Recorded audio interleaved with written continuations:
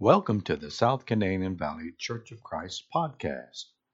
Please enjoy the following study. As we live in this world, I want to ask you a question. Do we have any obligation to those in the world around us? Or is our obligation only to ourselves, or maybe to our family, maybe to our church family?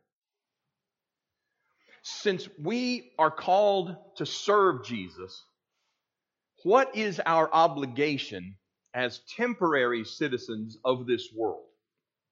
Ask yourself that. What is your obligation, your individual obligation? Not mine as an elder, leader in the church, not even yours as a father, or mine as a father or grandfather, but all of us individually. What is your obligation? You see, I think we all have people in our lives, sometimes within our family, maybe it's our extended family, maybe it's co-workers, neighbors, friends, that we would love to come to Jesus, that we would love to see them come to Jesus and have a saving relationship with Him. And I know we all lament the direction that the world is going. No more so this week than we've seen in a very, very long time. You see, we live in a world that can very easily mold us into its image. We live in a world that it's very easy for us as clay to get pressed into the mold of whatever the world wants us to look like. It wants us to look like something different than what we are as Christians, for sure. The question is, what do you look like as a follower of Jesus? What do you look like? And you see, if we allow ourselves to be pressed into the mold of the world, then what comes out may or may not look like what Jesus wants. When we pray, as Jesus did in the Garden of Gethsemane, He said, "Here's what I want, Lord. Take this cup from me. Nevertheless, not my will, but yours be done." What He's saying is, I want this, but I know that your will reigns supreme in my life. That's what Jesus was saying.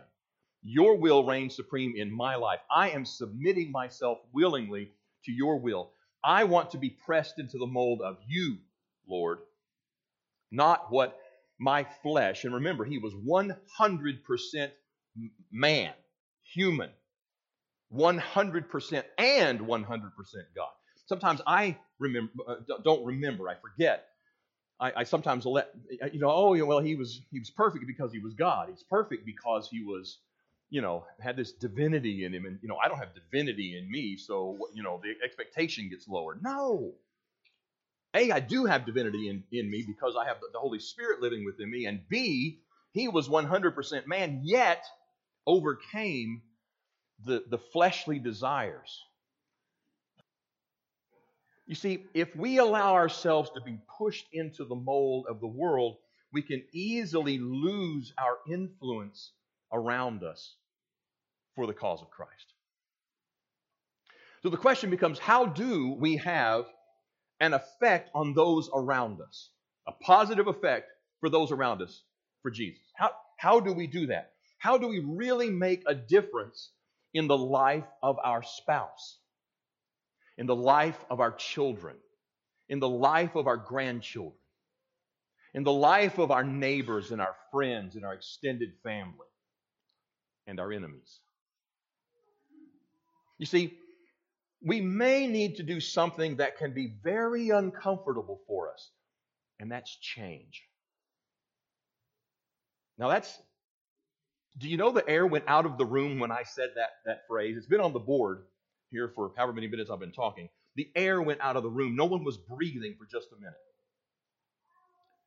Because when I said those words, you thought, wow, he might be talking to me.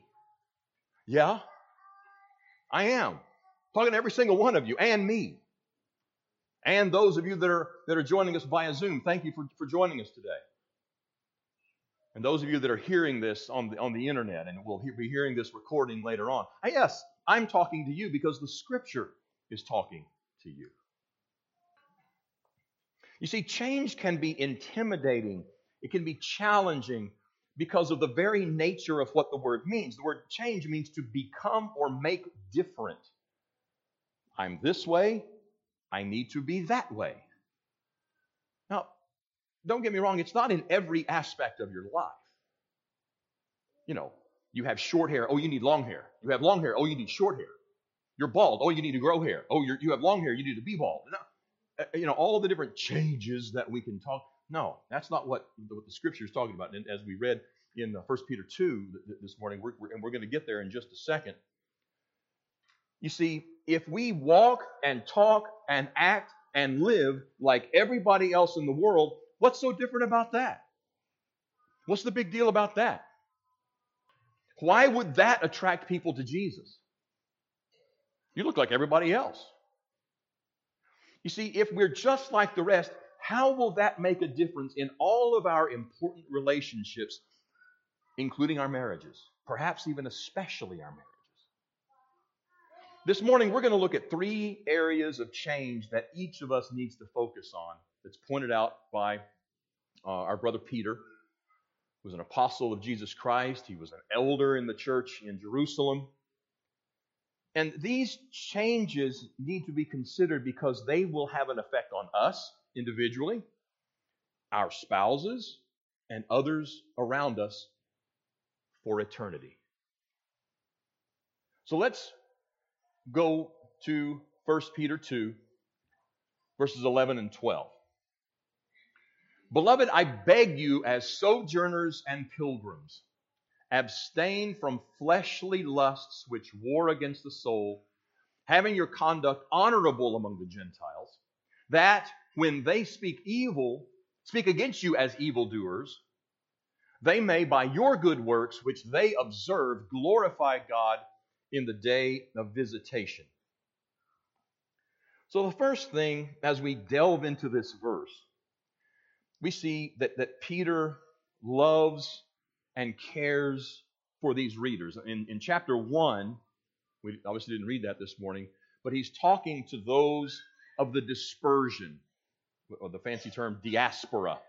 In other words, those that had been run out of their homes because of the political and religious turmoil that was going on and the persecution that was going on against Christians. They had been run away from their homes. Does that sound like anybody that we know right now? Maybe some people in Ukraine that are running desperately to Romania and north to Poland to get away from the fighting. Those are people of the dispersion from that area.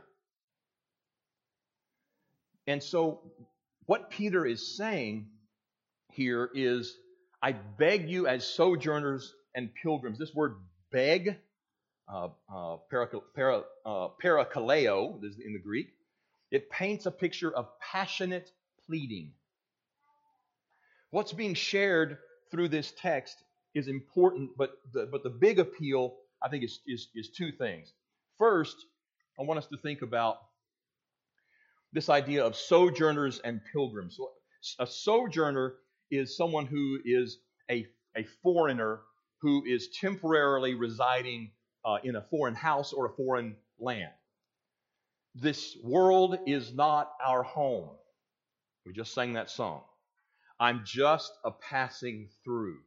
My treasures are laid up somewhere beyond the blue. This is not my home. And yet we have so much attached to this. You know, we have patriotic songs and we, this land is my land, this land is your land. We have all of these things that remind us of home. We wear t-shirts that have the outline of whatever state we're from, and it says home on it.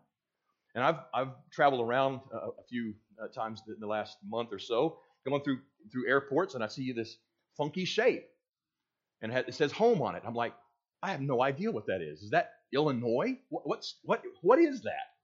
It's not Texas. I recognize that one. Oklahoma I recognize. Arkansas I recognize. But I'm like, I got nothing. I have no idea what that. What does Rhode Island look like? It's like a period. I don't know whatever that is. And because people are wanting to identify with the here. This is, I can feel this, and I have my feet on solid ground. Well, Peter is pointing out that no, he's not just writing to those of the diaspora, the dispersion. He's writing to us. That if we truly understand the relationship that Christians have to this world, we'll know that this is not our home. We are sojourners and pilgrims. So this second word, pilgrims, it's translated exiles in other translations. So this implies that we're visitors in a foreign country, but we're going to be traveling on to our homeland. We're going somewhere else. So think about this. Since where we currently reside is temporary, why would we get engrossed in where we are now? It's kind of like Laura and Dale were in between houses for a few months there, trying to find a house here in Norman. They would make a bid and it would get rejected, or they would go to. We were all together. All the family was going to go see a house. Literally on the way, 5 minutes away, get a call from the realtor said, "Well, it's off the market." We're like, "What?" I mean, it happened that fast, and those of you that are in real estate know that it's happening more and more all the time, all over the place. But it was just kind of weird. But they were displaced for a time. They were in a temporary house in Shawnee for a while. But I noticed that they didn't paint the place. They didn't really spruce up the lawn. They didn't add a room on the back. Why? It ain't theirs, and they ain't going to be there very long. I'm personally thankful for that. It was a crackerjack. Served the purpose, but I'm glad they're here, right? So why do we get so attached to this? It's because this is all we can see. Can't see heaven. This world is not my home. I'm just a passing through. My treasures are laid up somewhere beyond the blue. That is hard to live out day by day sometimes. If we're going to be different than the world around us, it starts with this. It's changing your mind. Dare I say, changing your mindset. We need to have a different mindset than the world around us. Notice this passage in Romans. You can all probably quote this, but Paul says, "And do not be conformed to this world. Don't set up residency in this world, but be transformed by how? By the renewing of your mind. That, or so that, you may prove what is that good and acceptable and perfect will of God." You see, once we belong to Jesus, the way to keep from becoming conformed to this world is to allow our minds to be transformed or changed into what? The mindset of Jesus. Not the mindset of Mark. Not the mindset of your parents. Not the mindset of any person except the person of Jesus. Because that's the perfection. That's the standard. That's the measuring stick. 2 Corinthians 10, Paul explains it this way. He says, "Casting down arguments and every high thing that exalts itself against the knowledge of God, bringing every thought into captivity." For what purpose? To the obedience of Christ. Not so that we can be all we can be. That was a slogan that they were using to get people to enlist in the army several years ago. Be all that you can be. Actually had a jingle around it. Be all that you can be in the army. He's saying be all that you can be through the obedience of Christ. How? Bringing every thought into captivity. Making changes. But that takes prayer. That takes perseverance. That takes practice. That takes time. That takes incremental change. And that's one of the things that we're going to be talking about, brothers and sisters, in this coming weekend, this marriage, not retreat, but marriage workshop, I'll call it.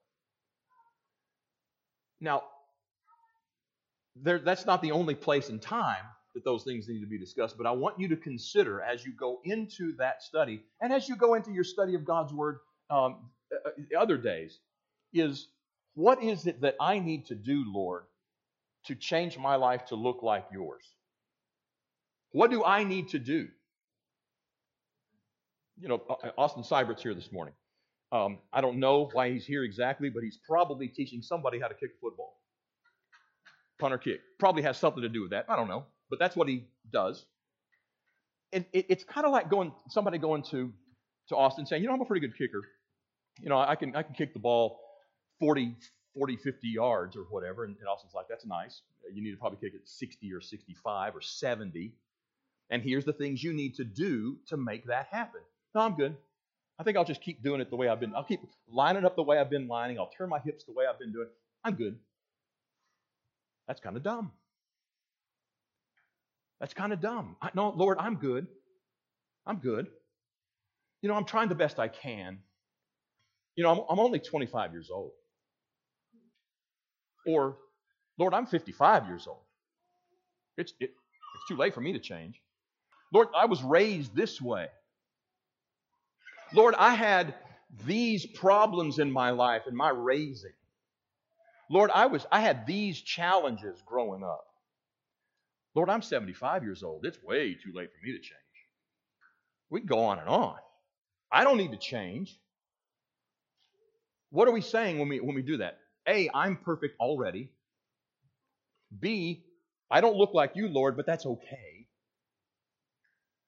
And we're also saying that the perfection of Jesus Christ is not something that we attain to. It's something that we're okay without.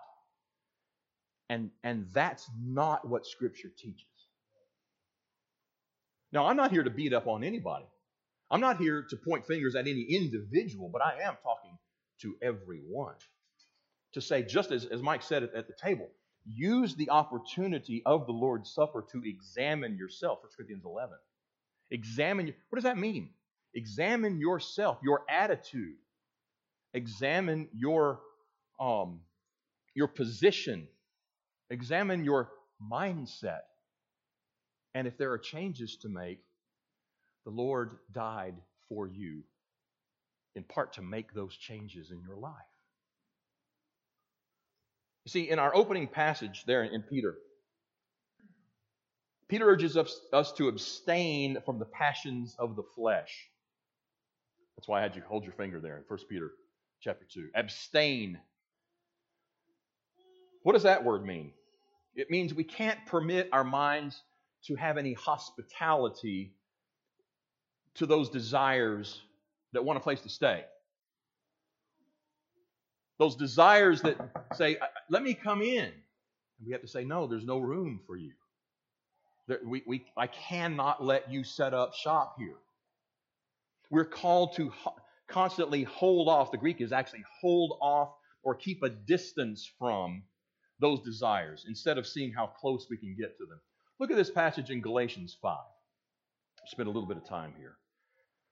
Now, the works of the flesh are evident, which are adultery, fornication, uncleanness, lewdness, idolatry, sorcery, hatred, contentions, jealousies, outbursts of wrath, selfish ambitions, dissensions, heresies, envy, murders, drunkenness, revelries, and the like, of which I tell you beforehand, just as I also told you in time past, that those who practice such things will not inherit the kingdom of God. Now, a couple of questions. Does it or does it not say will not? Is that a positive or a negative? Is it an affirmative or not? Some people want to look at the list and say, even if I conduct myself in such a way that my life includes some of these things, it's okay. It's okay. I'm trying the best I can. Nobody's perfect. Which is true. Which is why we're made perfect through Jesus Christ and His blood. This is very true. But if we continue to do these things over and over, the writer of Hebrews says, basically you've taken the gift of Jesus Christ and considered it to be trash. You've thrown it away. There's not going to be another Messiah that comes.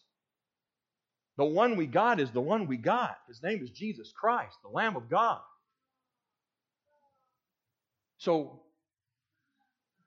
it's doubtful that any of these things are in your life, right?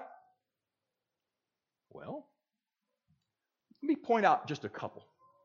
Because especially in the King James, this is New King James, there's some words in here that we don't often use. Okay?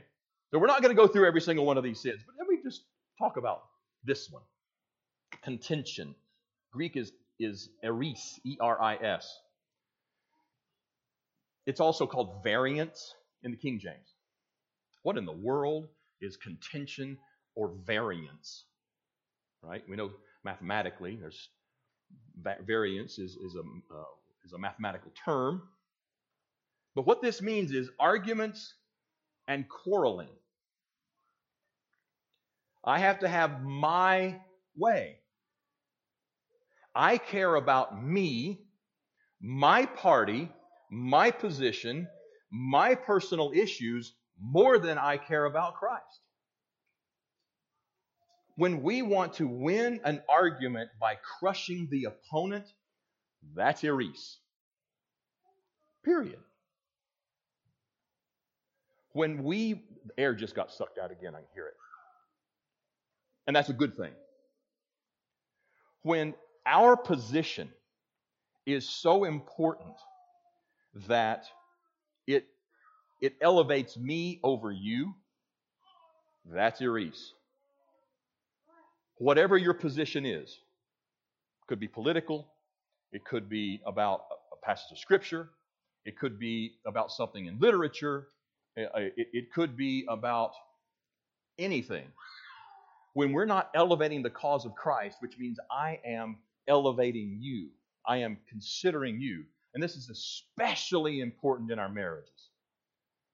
When I've got to win an argument and I'm not lifting up my wife, I am sinning. I am doing contention. I am eris. I am variance, if I can use that as a verb. I'm committing a sin.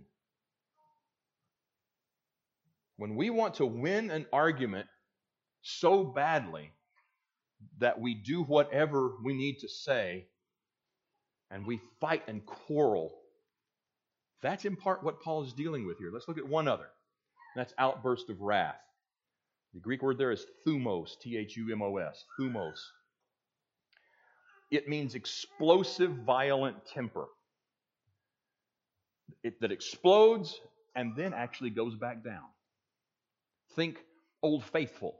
It blows and then it goes back down. Kind of boring for a while. Then it blows and then it goes back down. That's outburst of wrath. Now, the important thing is, Paul puts those in the exact same paragraph, sentence actually, as adultery and fornication and all kinds of sexual stuff that's going on here.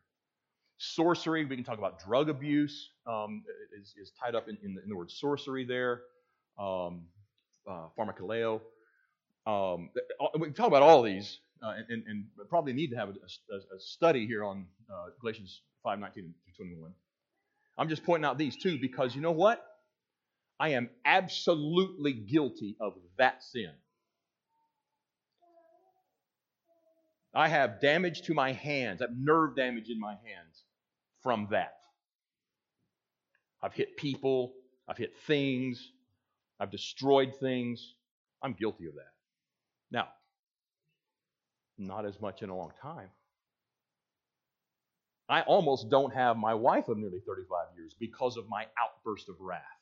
It was verbal. I had an outburst of wrath. I didn't get my way one time. It wasn't with her. It was actually with somebody else. Somebody didn't do something that I wanted them to do. It didn't happen the way that my 18-year-old brain said, this needs to happen. And my girlfriend at the time said, you know what? I think I'm done with that. I think we're done. And I was like, I don't think so. I need to change, and I need to change right now. That was my motivation. And thank God, 36 plus years later, we're still together. But I am absolutely guilty of that. Why am I bringing this up? I was willing to change fast. What are you needing to change? Maybe it's not to keep your girlfriend. Maybe it's for some other reason. Maybe it's some other sin up here. What is it that you need to change? You see, when you put together abstaining that we read in 1 Peter 2 with these fleshly lusts in part that we see in this passage in Galatians 5, what you get is this. We're told not to permit the mind to show any hospitality to those things. We're not to allow things that motivate sinful behavior to keep residence in our mind.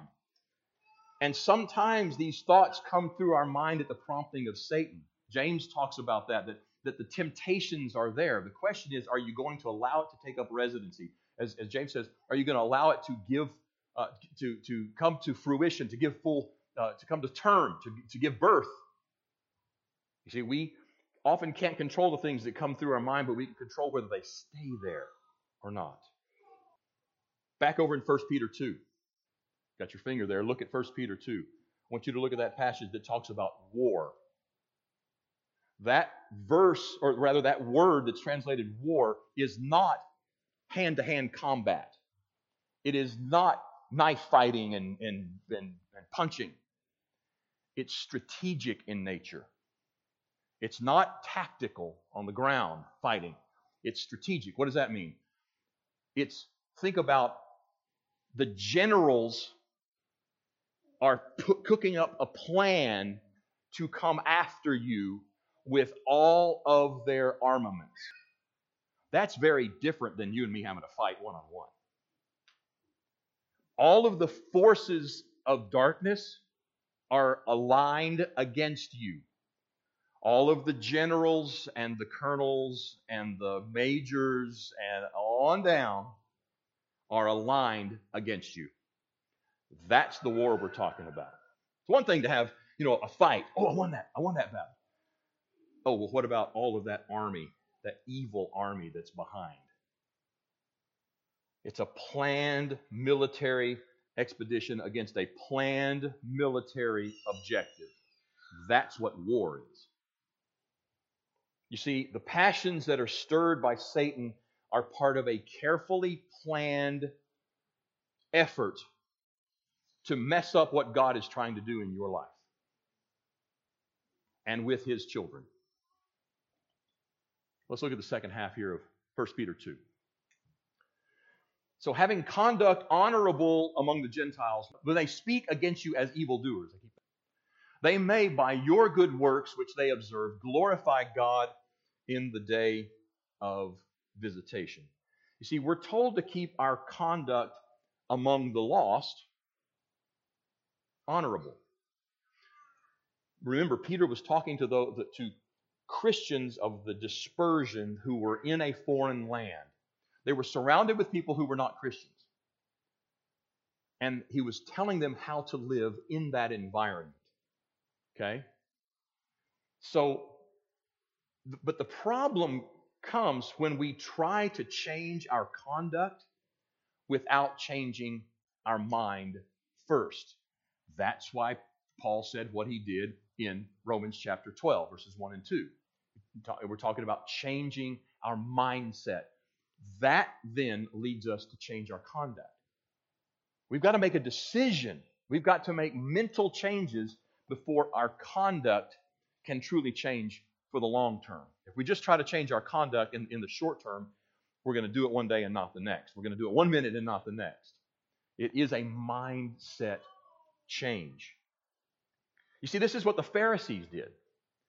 And Jesus compared them to whitewashed tombs that looked good on the outside, but inside were full of dead men's bones. That's in Matthew chapter 23. They were nicely painted on the outside, but on the inside, they were not changed. Moreover, they were full of dead men's bones, which stinks, is of no use. And this word honorable, back in 1 Peter chapter 2, means not just good. It actually means lovely, fine, attractive, handsome, winsome. So we're being asked to make our way of life so lovely, so fair, so beautiful that it positively attracts admiration from those around us.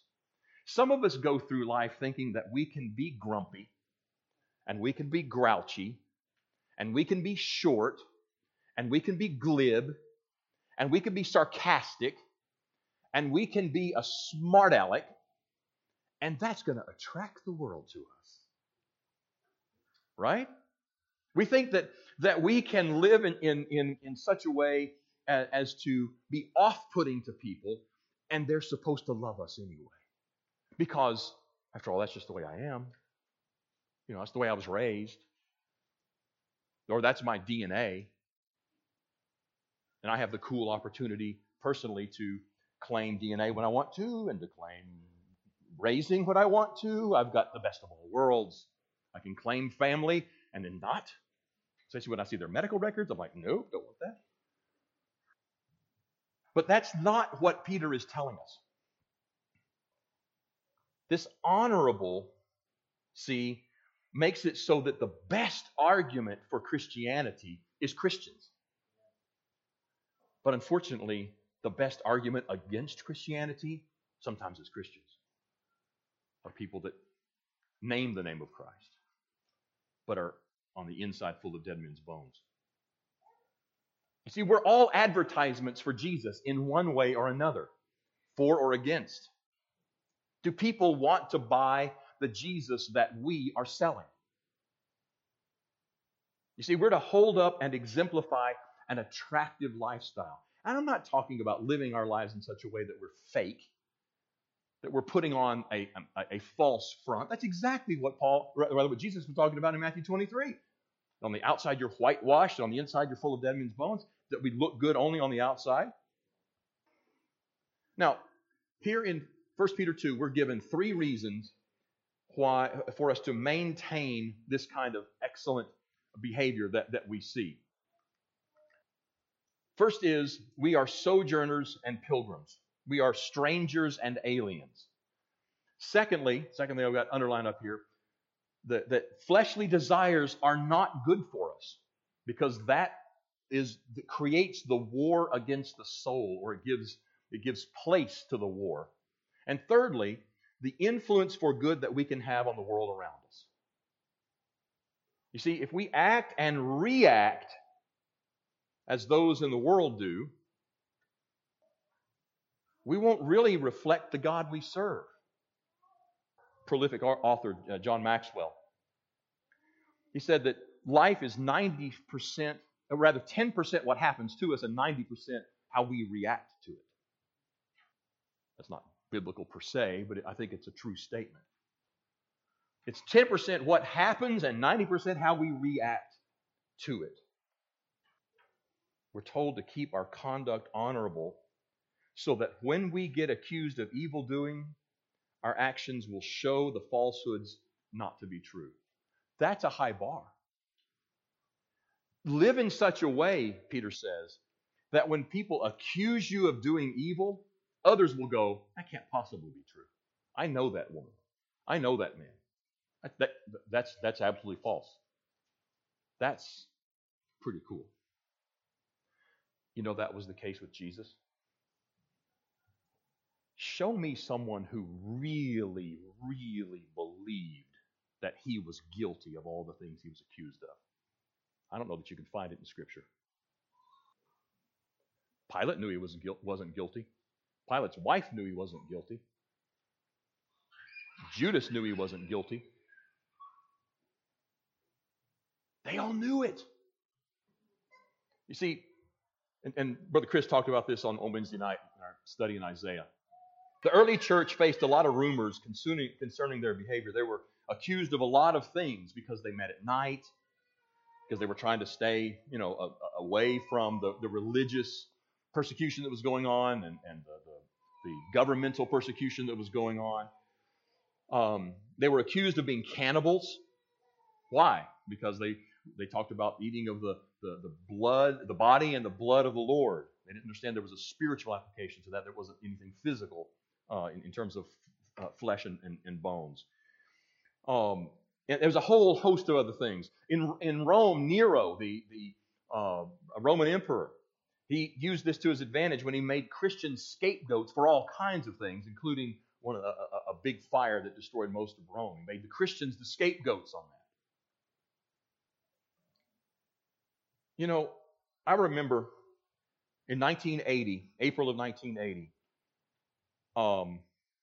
there was a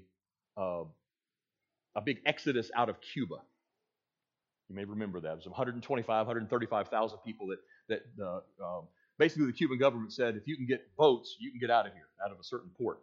And so there was a big flotilla of pleasure craft and whatnot that went down to Cuba, picked up a bunch of people and brought them here. Well, a bunch of them wound up at Fort Chaffee in Fort Smith. I remember going into stores and seeing baseball bats that were marketed as Cuban sticks. There was a lot of fear that was going on, a whole lot of fear. There were probably 6,000 or 7,000 of them that wound up being at Fort Chaffee during that period of time in about a year and a half, a little more than a year and a half. Whole lot of angst about that. And there were all kinds of rumors going on and all kinds of stuff. People were afraid of them. They weren't treated well. Some people went to jail over it, actually, because of their mistreatment of them. It's because they didn't know or didn't understand them. Well, Peter says the world will not understand Christians. They will think things about us that are not true. And the best way to change their minds is to maintain excellent behavior. That's what Peter says. And that may require change on our part. So let's conclude here by understanding that if we change our minds and our conduct, that means we are changing the world. We can change the world. I dare say that we are the only people that can. Let me go further and say Jesus is the only one who can. We pray all the time for our government, and we should, because that's actually commanded in Scripture. We should pray for the kings and pray for the governors and pray for the presidents. And that includes praying for that man Vladimir Putin, and that includes praying for all of the others with whom we agree, and we don't. But no government in the world is going to bring about the peace that's talked about in Scripture. No government, no Congress, no leader in the world is going to bring about the things that the Scripture talks about when it talks about peace and joy and love and understanding. That comes from a change of our minds, a change of our conduct, so we can change the world. You see, when the world sees that we're not hypocrites, they'll quit accusing us of being hypocrites. When they see that a church caring for them, they won't, Mike, say that we're just about money. Real faith exhibited in the world will win hearts and minds. People want to believe, they just need to see it in us first. Our actions will outweigh false views. That's the promise that Peter made in 1 Peter chapter 2. You see, instead of listening to rumors, those without Jesus will see your conduct, and then they'll see your true heart. So here's the progression that we see in 1 Peter 2. Lost people were slandering Christians as evildoers. The good deeds of the Christians would prove those accusations to be untrue. The good lives and the hearts of the Christians would convict those people of their sins and of their slander, along with their need for Jesus. I believe that's implied. And finally, the lost will be converted and come to glorify God in the day of visitation. What is that day of visitation? I don't know. Is it the end time? Perhaps. Is it a time of blessing and a time when the Gentiles would give the gospel a favorable hearing and be converted? I believe that's probably closer to accurate. But whatever it is, Our lives will affect the lives of others for or against Jesus. Change is not easy. I don't know what the change is that you need to make in your life. We haven't talked about all of the things. We saw a list of sins there in Galatians 5. There's lots of other lists of sins that we need to stay away from, but also fruit of the Spirit: love, joy, peace, long-suffering, goodness, gentleness, meekness, temperance, faith. All those. I don't know where you stand in terms of your needs to change. You do. More importantly, it will become clear to you when you look at your life through the lens of Scripture. When we partake of the Lord's Supper, it says to examine ourselves. Yes, it's talking about examining our heart at the time that we're partaking, but it's also saying, where are you in your relationship with Jesus? Where are you? What change do you need to make? What attitudes are you harboring that are not attracting people to Jesus Christ? What behavior is causing people to go, he goes to church?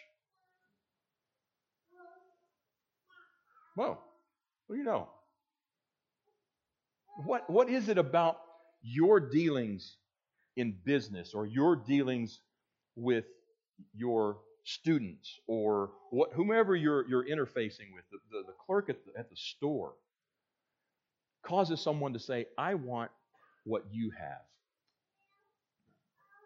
What do you have that I don't?